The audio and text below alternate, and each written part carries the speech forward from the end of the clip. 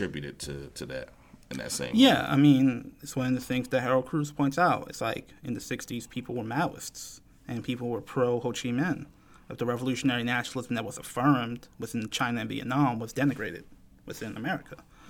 And yeah, just everything that people accuse nationalists of, not only could you recognize other formations are doing the same things, if not worse.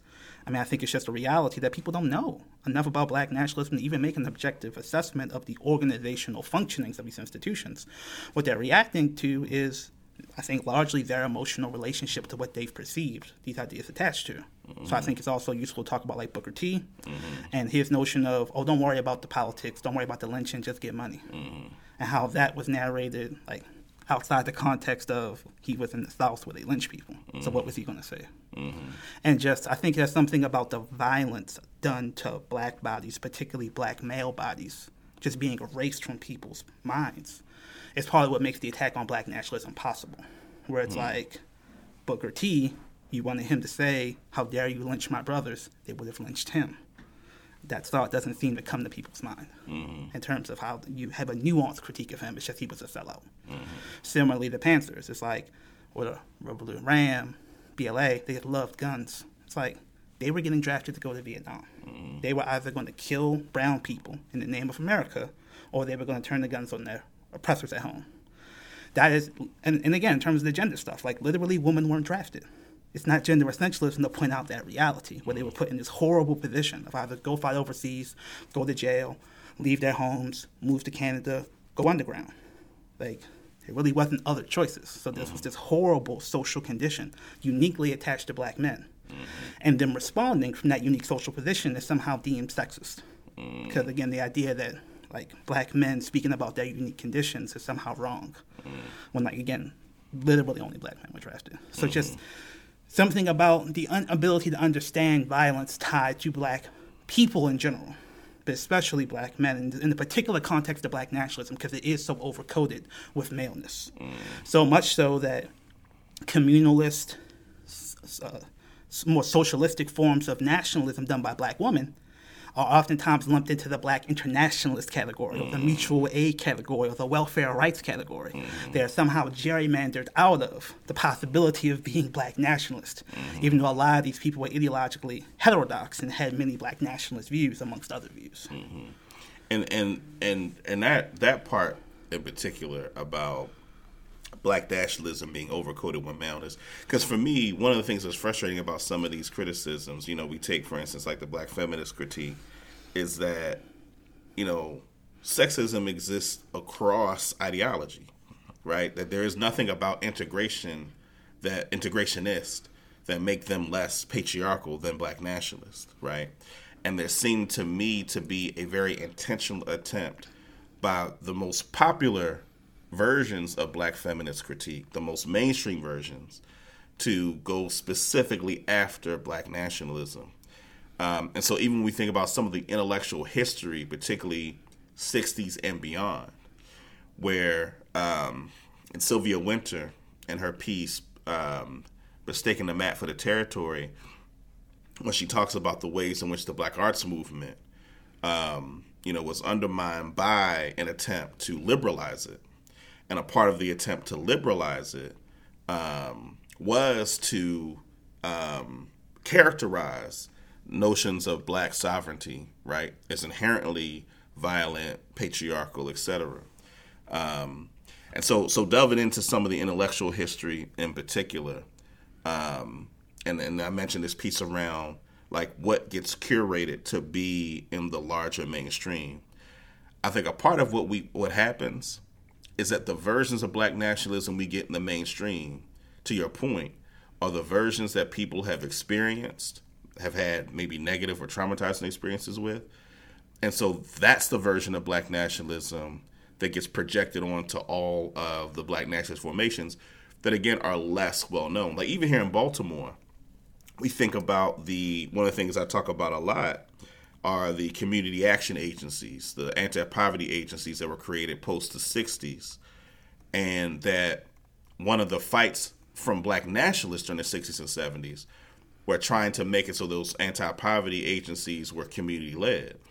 And Baltimore was actually one of 3 cities that at a Black Power conference in the 60s was characterized as one of the best anti-poverty agencies in the country because it was resident-led, right? So it was a Black Power conference is commenting on work here in Baltimore.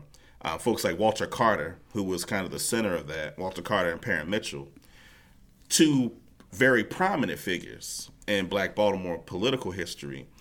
I don't think a lot of people today would characterize them as Black nationalists per se, but their perspective reflects Black nationalism in terms of, the idea of Black people controlling the institutions that govern our lives.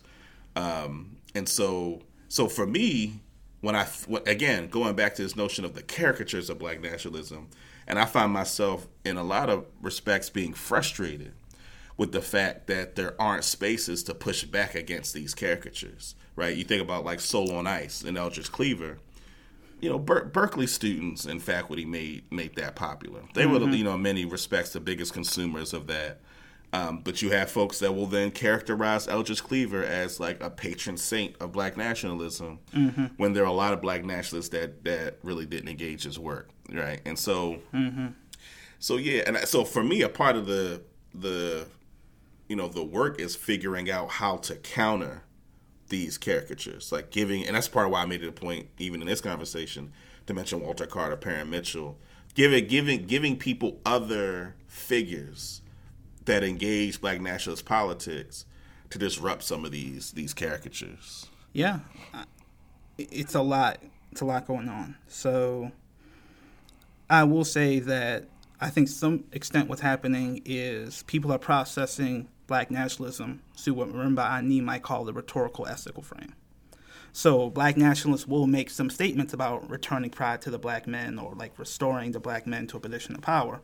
I think that those rhetorical statements oftentimes first ignore the reality of gendered violence against Black men specifically, but secondly ignore existentially how many of those operations actually operated was far more gender conscious than how the rhetoric was portrayed. So just look at like Amiri Baraka and like what they were doing in Newark, where it's like Amiri was the figurehead who was lifted up, but the actual organization was, had a lot of strong women all over the place and did a lot for the community that wasn't encapsulated by just the figures of men that were taken into the white media frame. So if the white academic media gaze focuses on men, then by necessity, what happens in the academy is that the men get focused on, and that replicates a certain form of erasure. But it's almost like we didn't do that. Like the white academy did that, so transposing these frames of Eurocentric feminism where white men don't seem to be subject to unique forms of gender violence onto Black people's lived experience, where it's like, if Black men are talking about protecting themselves, it must be to dominate other people, right? So this idea of projection, that epistemic convergence that like Dr. Curry talks about, I think is very prominent in how these stories are narrated. I think that, again, my father would tell the story where it's funny how stereotypes shift. You always want to be very cautious of how stereotypes shift because you learn something. I mean, even back in the day, Black people used to be thought of as great swimmers because they were close to Africa in the rivers. And then it flipped in terms of now Black folks can't swim with urbanization.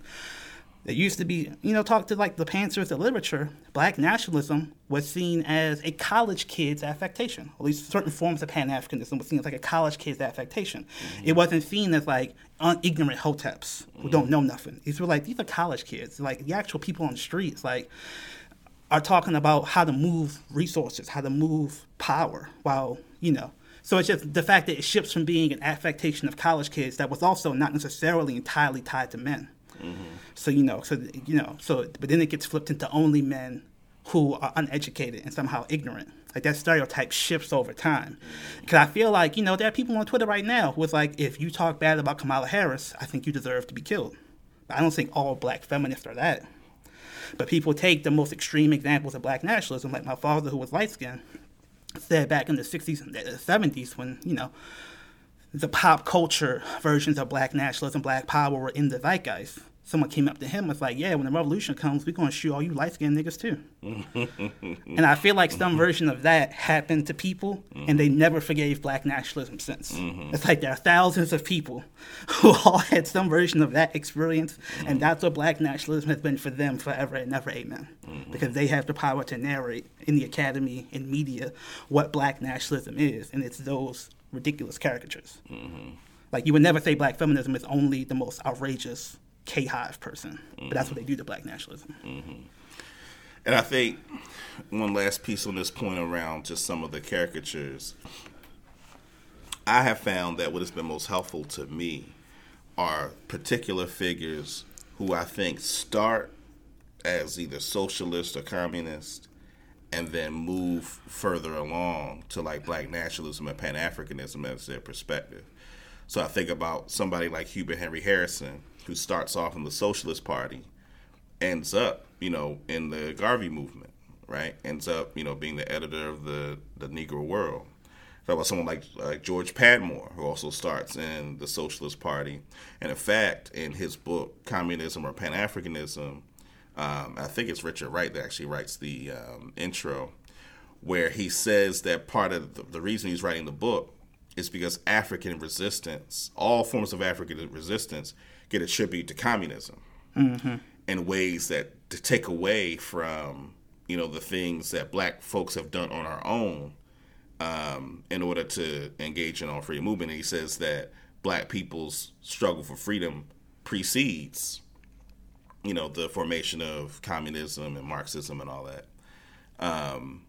So I mentioned that here because when I think about the notion, again, the caricature of black nationalism being a less mature political frame, I think about some of the most sophisticated intellectuals who were in other formations ended up, closer to black nationalism and Pan-Africanism. Whereas what popularly gets narrated, you mentioned Malcolm X earlier, who they kind of do the reverse, where the goal is to try to get black folks, if they start with black nationalism, you mature into, right, the not being a black nationalist, because of these caricatures. In some ways, and so tying in integration into this as well, in some ways, the notion of internalized beliefs in black inferiority, I think, drive a lot of the politics here. Because to me, what is happening is that if you have a fundamental belief in notions of black inferiority, then anything that is fueled, supported by, reliant on black people's ability to free ourselves doesn't feel like a winning strategy. Unless it's vouched for by white folks. Right, exactly. You know what I mean? And I think that particular kind of deeply, I think, in some cases subconscious, in other cases probably more conscious than subconscious, but that kind of subconscious notion, I think, drives the politics and drives people away from black nationalism. And in some ways, when folks think of notions of black communities, particularly working class black communities, being projected as inherently pathological, like, I think that there are many folks that are engaged in politics for whom, and they may not know that they believe this, but they believe in these notions of black inferiority, and therefore black nationalism for them is off the table. You know what I mean? And I think that's something that I would want, again, folks listening, engaged in politics, to really challenge, to be challenged. And I think, and so a lot of ways, I think that bleeds into some of the when we look contemporaneously at like black nationalism, and the extent to which it's been curated out of the political discourse. I mean, I think it's astonishing, when we compare even like 30 years ago to now, like just to compare the level of erasure of notions of black nationalism from mainstream political discourse. Yeah. And again, I think that has everything to do with what I just described, this notion, the negrophobia, borrowing from Fanon, of like doing the black thing, doing the super black thing can't be a winning strategy, going back to what we said in the beginning, because people's sense of what it is for black people to be free, it can't be black people to do it ourselves. I just think that's so much of why black nationalism has been so framed out of the contemporary conversation. Yeah, I think part of it is, like you said, just this feeling that like just something wrong. Like, I think that the very idea of wanting to have your own stuff, like that itself is violent. because it's violent to your relationship with whiteness. It's violent to your white social relationships, your potential white friends, or black people who have white friends. Like the very idea of saying, I want to do my own thing does violence to that relationship, so black nationalism is coded as violent.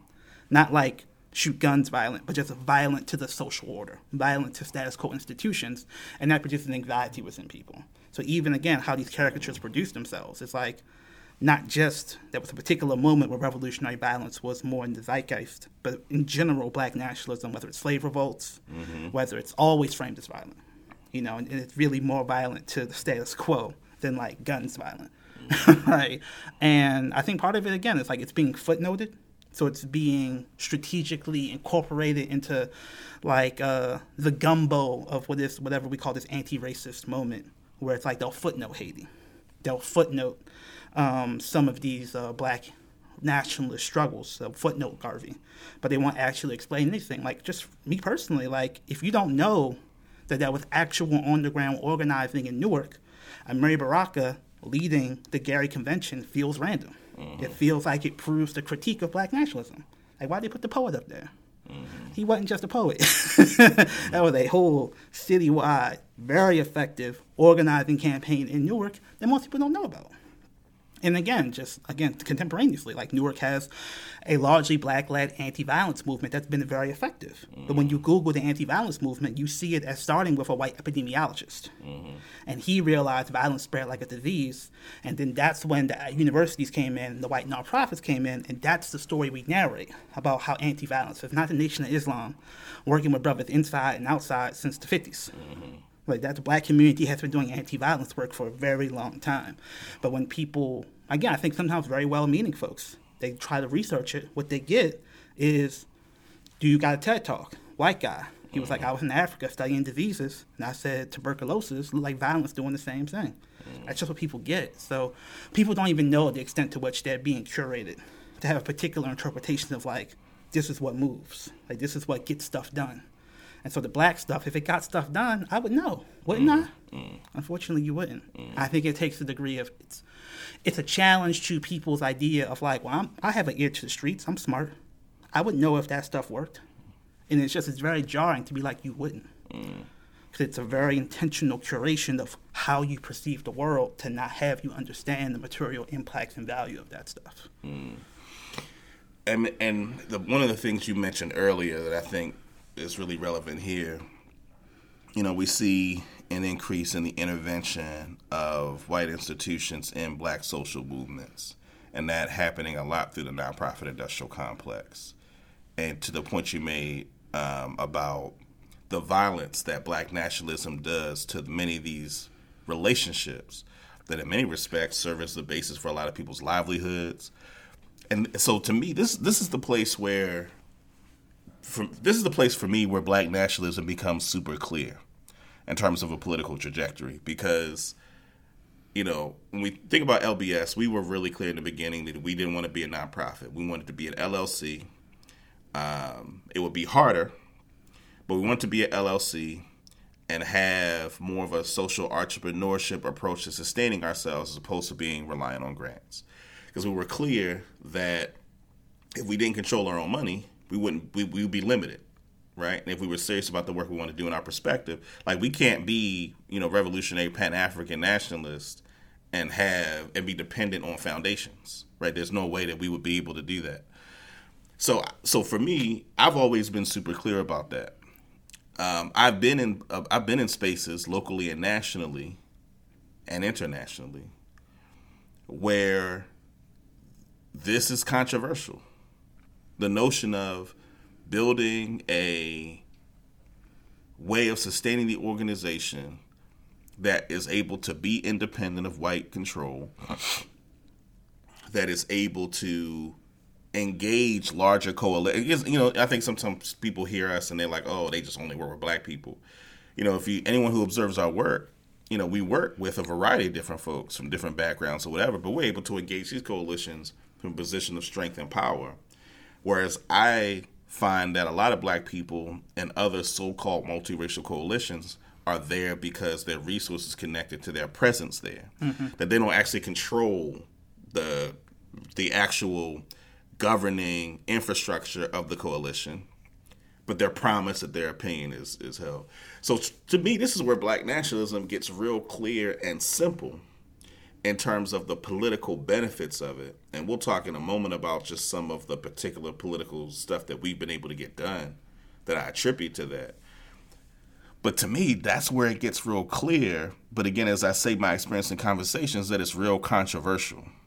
How would you describe that? The fact that to me, again, it's real simple, but in conversations, it becomes real controversial. I mean, if you are like living in the ocean, but you have legs, and you telling people to walk on land, it's like, that's controversial. Mm-hmm. It's like, what I know is how to swim. And I've gotten really good at swimming. And this ocean is just natural to me. Like, it feels like home.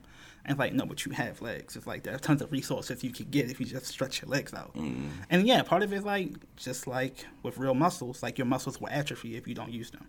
So we have people, many of whom are being in the major nonprofit advocacy spaces are socialized from the university, really before they even get to the university. Like if you go to like a charter school or like a magnet school, there's just patterns of socialization that leads you to imbibe certain visions of the world. That, it's like you're special, you have connections to powerful white people. Those connections are how you're going to serve your community. You need to foster those connections, nurture them, and abstract resources in the most seamless way possible. So don't rock the boat too much. Like, stand up for social justice, whatever. But, don't actually rock the boat. Don't piss them off. Don't make them feel like you're attacking them. Because that's going to challenge your ability to serve your community. So I think that starts in middle school, man.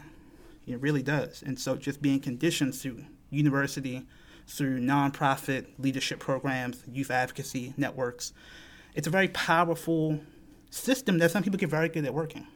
And they see it work for them. And to some extent, they see it work for their community. So to tell them there's an alternative methodology that's like, there's a limit to what you can do in that system. It's like, so what you're saying, they don't like me? So what you're saying, they're going to betray me? It's like, no, it's just the very structure of it, certain things they can't do. Mm-hmm. Like, we talk about like the cannabis stuff. It's like, cannabis is still federally illegal. Biden talking about descheduling stuff. It's like, even if it's Schedule 2, it's still illegal. Like, you still can't bank with it. And with that, foundations don't give, from what I can tell, many grants to advocate for cannabis legalization, social justice up front. Only after it passes do they get to say, well, it's inevitable. Let's make the bill as good as possible. Mm-hmm. So you don't have people like we did here in Maryland. Like, we've been talking about cannabis since 2014. Mm-hmm. And, it's going to pass this year. We've worked on getting the tax revenue redistributed to the community, but that money's not going to flow till like 2026. There are no 12, 13-year grant cycles, bro. That's not saying nothing about none of the people in those institutions. That's just saying structurally. They're not going to fund you for 13 years to do upfront work, to do a reparations program like we've been able to do because we have other ways of getting money, so we can just do it. Mm-hmm. So I think with examples like that, I think it becomes more clear to folks. Mm-hmm. And there are other examples like that in our history that are being outside of the academic curation, because the people in power to curate the history either don't have access to those stories or don't understand the necessity of narrating those stories that way. Mm-hmm. So how would you know?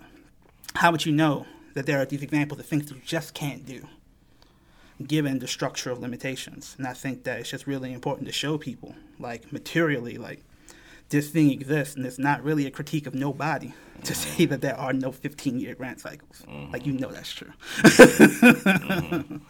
Yeah, and I think, to kind of wrap up, I think for, as we talked about the way in which the caricatures of black nationalism steer people away from it, the narratives about the kind of people who are engaged in black nationalist politics, people kind of were encouraged to, or disincentivized in going in that direction. And so in thinking about contemporary political formations, because to your point, like, people have been socialized in the other direction. And a part of where that leaves things for me is, we have a left that, to the extent that it is operational, and I think that lots of things to critique about the operational capacity of what is currently called the left that's engaged in politics. It's largely white controlled and white funded. You mentioned cannabis, and I think cannabis is actually a great example of something that if the progressive left were seriously, anti-racist in a meaningful way, this should be a number one issue, because this would certainly be a big wealth transfer to black people and would create a level of autonomy for black people in institutions. To me, the fact that it's not one of the number one things, particularly in terms of reparations from cannabis, that tells me that there's that anxiety around giving black people too much power. And so a left that is largely white dominated, with some black people for whom are aligned enough with them that they're able to get a platform. With this, and so even when I think regionally here in Baltimore and a larger state level politics, the left doesn't exercise that much power. And so the question then becomes, well, where should black people go? Politically, like what are some of the formations that exist? And again, we're here in Baltimore and in the state of Maryland. There are other formations that I think share our politics. They're not political organizations per se, but there are other organizations, in the area that share our politics, our perspective. So what would you say in terms of, being a black nationalist formation, our relationship to the left? Like, what is it that folks who are in formations like ours, how should we relate to the left that I think in many ways are so critical of black nationalism? Mm-hmm. As an organization, we've experienced, I think, some of those caricatures projected onto us in ways of undermining our work. And I'll just tell you, for me, my thinking about our relationship to the left is one of almost ambivalence. In the sense that I'm not seeing a whole lot of policy being moved. Mm-hmm. I'm not seeing a whole bunch of institutions being built. And so in some ways it makes sense for black people not to be drawn to some of these leftist formations because they're not delivering. Yeah. You know what I mean? I want to explain that dynamic in a little bit more detail because I think it begs the question of what actually happens when black nationalism is extracted from the political conversation. Because I think that there is this notion of revolutionary politics being processed largely through a rhetorical ethic, where largely the white left, because they're not accountable to moving any material resources, get to make more radical statements and engage in forms of performative activism that feel more radical, that some black folks are attracted to because it feels like, they're really calling out the power structures, right? I think a good example of this is the statues debate. Mm-hmm. There was a statue in Baltimore of Christopher Columbus downtown. And again, this multiracial coalition, the white left and some black folks who similarly felt that, like Christopher Columbus, we're going to tear it down. And again, the liberals were like, oh, let's have a commission, let's do it legally. And they were like, no, we're just going to tear it down. And that feels radical because it's like, I'm not dealing with the bureaucracy. Like, I'm just going to get a rope and I'm going to get a truck and tear it down. And I think that that is a powerful example because right across the harbor, who is there a statue of? William Donald Schaefer. That's right, yeah. The former mayor of Baltimore, went on to be governor, person who directly undermined the efforts of Walter Carter to put resources in the hands of the community. No similar movement to tear down his statue. Mm-hmm. And that's the thing, the white left's not going to do that because parts of their network are tied to the machine Schaefer built. Mm-hmm. So, but they don't even talk about him. They act like it doesn't exist. So you never actually understand the limits of the ideology of focusing on Columbus when right across the harbor, the person who's more proximal to your suffering in the machine he built. Like, I don't care so much about tearing down Schaefer's statue, to be honest with you. I want to tear down his political machine. Mm-hmm. And that idea of, like, psychologically shifting to, like, I'm not going to do violence to the statue, but I'm going to destroy his machine. it's part of the psychological shift that's hard to make when we get so caught into the rhetorical performative ethics that the white left has become really good at, right? So I think that that's just one example of looking at the distribution of resources, putting it in the hands of the community, isolating critical allies to Schaefer, and delegitimizing things that they've done. I think that that's been our strategy of like materially, like literally, like almost like ancestor worship. Like that's how we honor people like Walter Carter who were attacked by the Schaefer machine, is to bring that work into contemporary. So I feel very good and strong about that. But that for a lot of people, it doesn't provide the same cathartic hit of tearing down a statue, right? And yeah, I think that's also just this what Errol Henderson in The Revolution Will Not Be Theorized is this reverse civilizationism, where it's like we look over abroad. We look to people like Amilcar Cabral and these perfect revolutionary theorists abroad, like Nkrumah, as sources of inspiration. That's not obviously to say they weren't heroic and didn't do great things, but it often becomes a tool to denigrate the people who were here because they were sellouts. They were patriarchal. They were flawed, as if the people in Africa didn't have their own internal politics and tribes and nuances with their own politics. You know, even like Cabral, it's like if you actually read what they wrote, they're oftentimes advocating for the exact same approach that we've been talking about. Where Cabral is like, yeah, we started studying theorists outside of our country, and we prepared our warriors to destroy the railroad lines, to destroy their methods of getting resources in and out of the country. And then we realized Portuguese didn't mean any railroads here. So we've been taking literal playbooks from places that literally isn't relevant because there are no railroads. Similarly, he was like, yeah, we were told that the only way you can have guerrilla warfare is if they got mountains. We don't got no mountains, but our people are our mountains. So in terms of like what to do, it's like you need to use the resources and history of African people, not as a holy text, but as a playbook to innovate. To material interventions that improve people's lives. And you need to force the white left to roll with that. So it's like, what would a contemporary version of exile look like? We don't want to send people to jail, but we need some mechanism of punishing people when they violate communal social norms. So do we do like a digital exile? And don't nobody like their Instagram stories? Or do we literally send them to Africa? Do we have like exchange programs? So we take actual youth to be socialized in Africa in the way that we find effective. The white left want to pay for that, then yeah, but it's going to be what we want.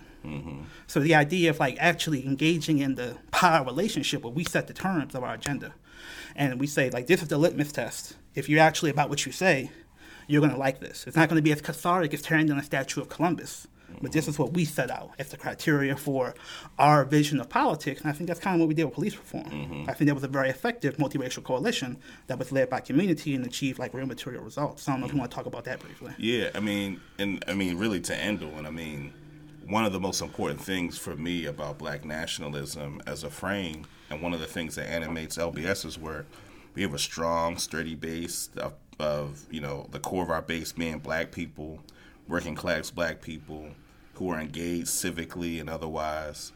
And I think one of the things that we've gotten to experience that unfortunately not a lot of other folks have had the experience is being able to exist in these mainstream spaces without having to be sanctioned by white folks. And I think that's something that a lot of people just have not had the experience of. The only thing they've ever experienced is having to be sanctioned by some white formation in order to enter these spaces to contest for resources and to move policy. And again, we were just fortunate enough, had the foresight to think to ourselves, we're going to just steadily build this base, and that we're going to exist in politics on terms of building a black base that makes us able to have an impact. Again, as opposed to relying on many of the major institutions of civil society to do that. And so, really one of the messages that I would want people to glean from this is that, like I said, there are other folks, in Baltimore and around the country that have a similar relationship to their base. But I would encourage people to really take some time to think about, what how freeing it is to be a black person and to be able to engage these coalitions, to be able to engage the larger white political apparatus from the perspective of not having to compromise in order to feed yourself, but being able to the only metric that we have to operate by when we do our politics is it good for black people? Unfortunately, other people don't get to operate from that perspective. They have to consider, other forces, other constituencies, boards of directors of their nonprofit, program officers in philanthropy, donors. We're really fortunate that, we have a base of people for whom all they care about is does it help black people. And so for me, that's the guidepost that black nationalism, I think, necessitates.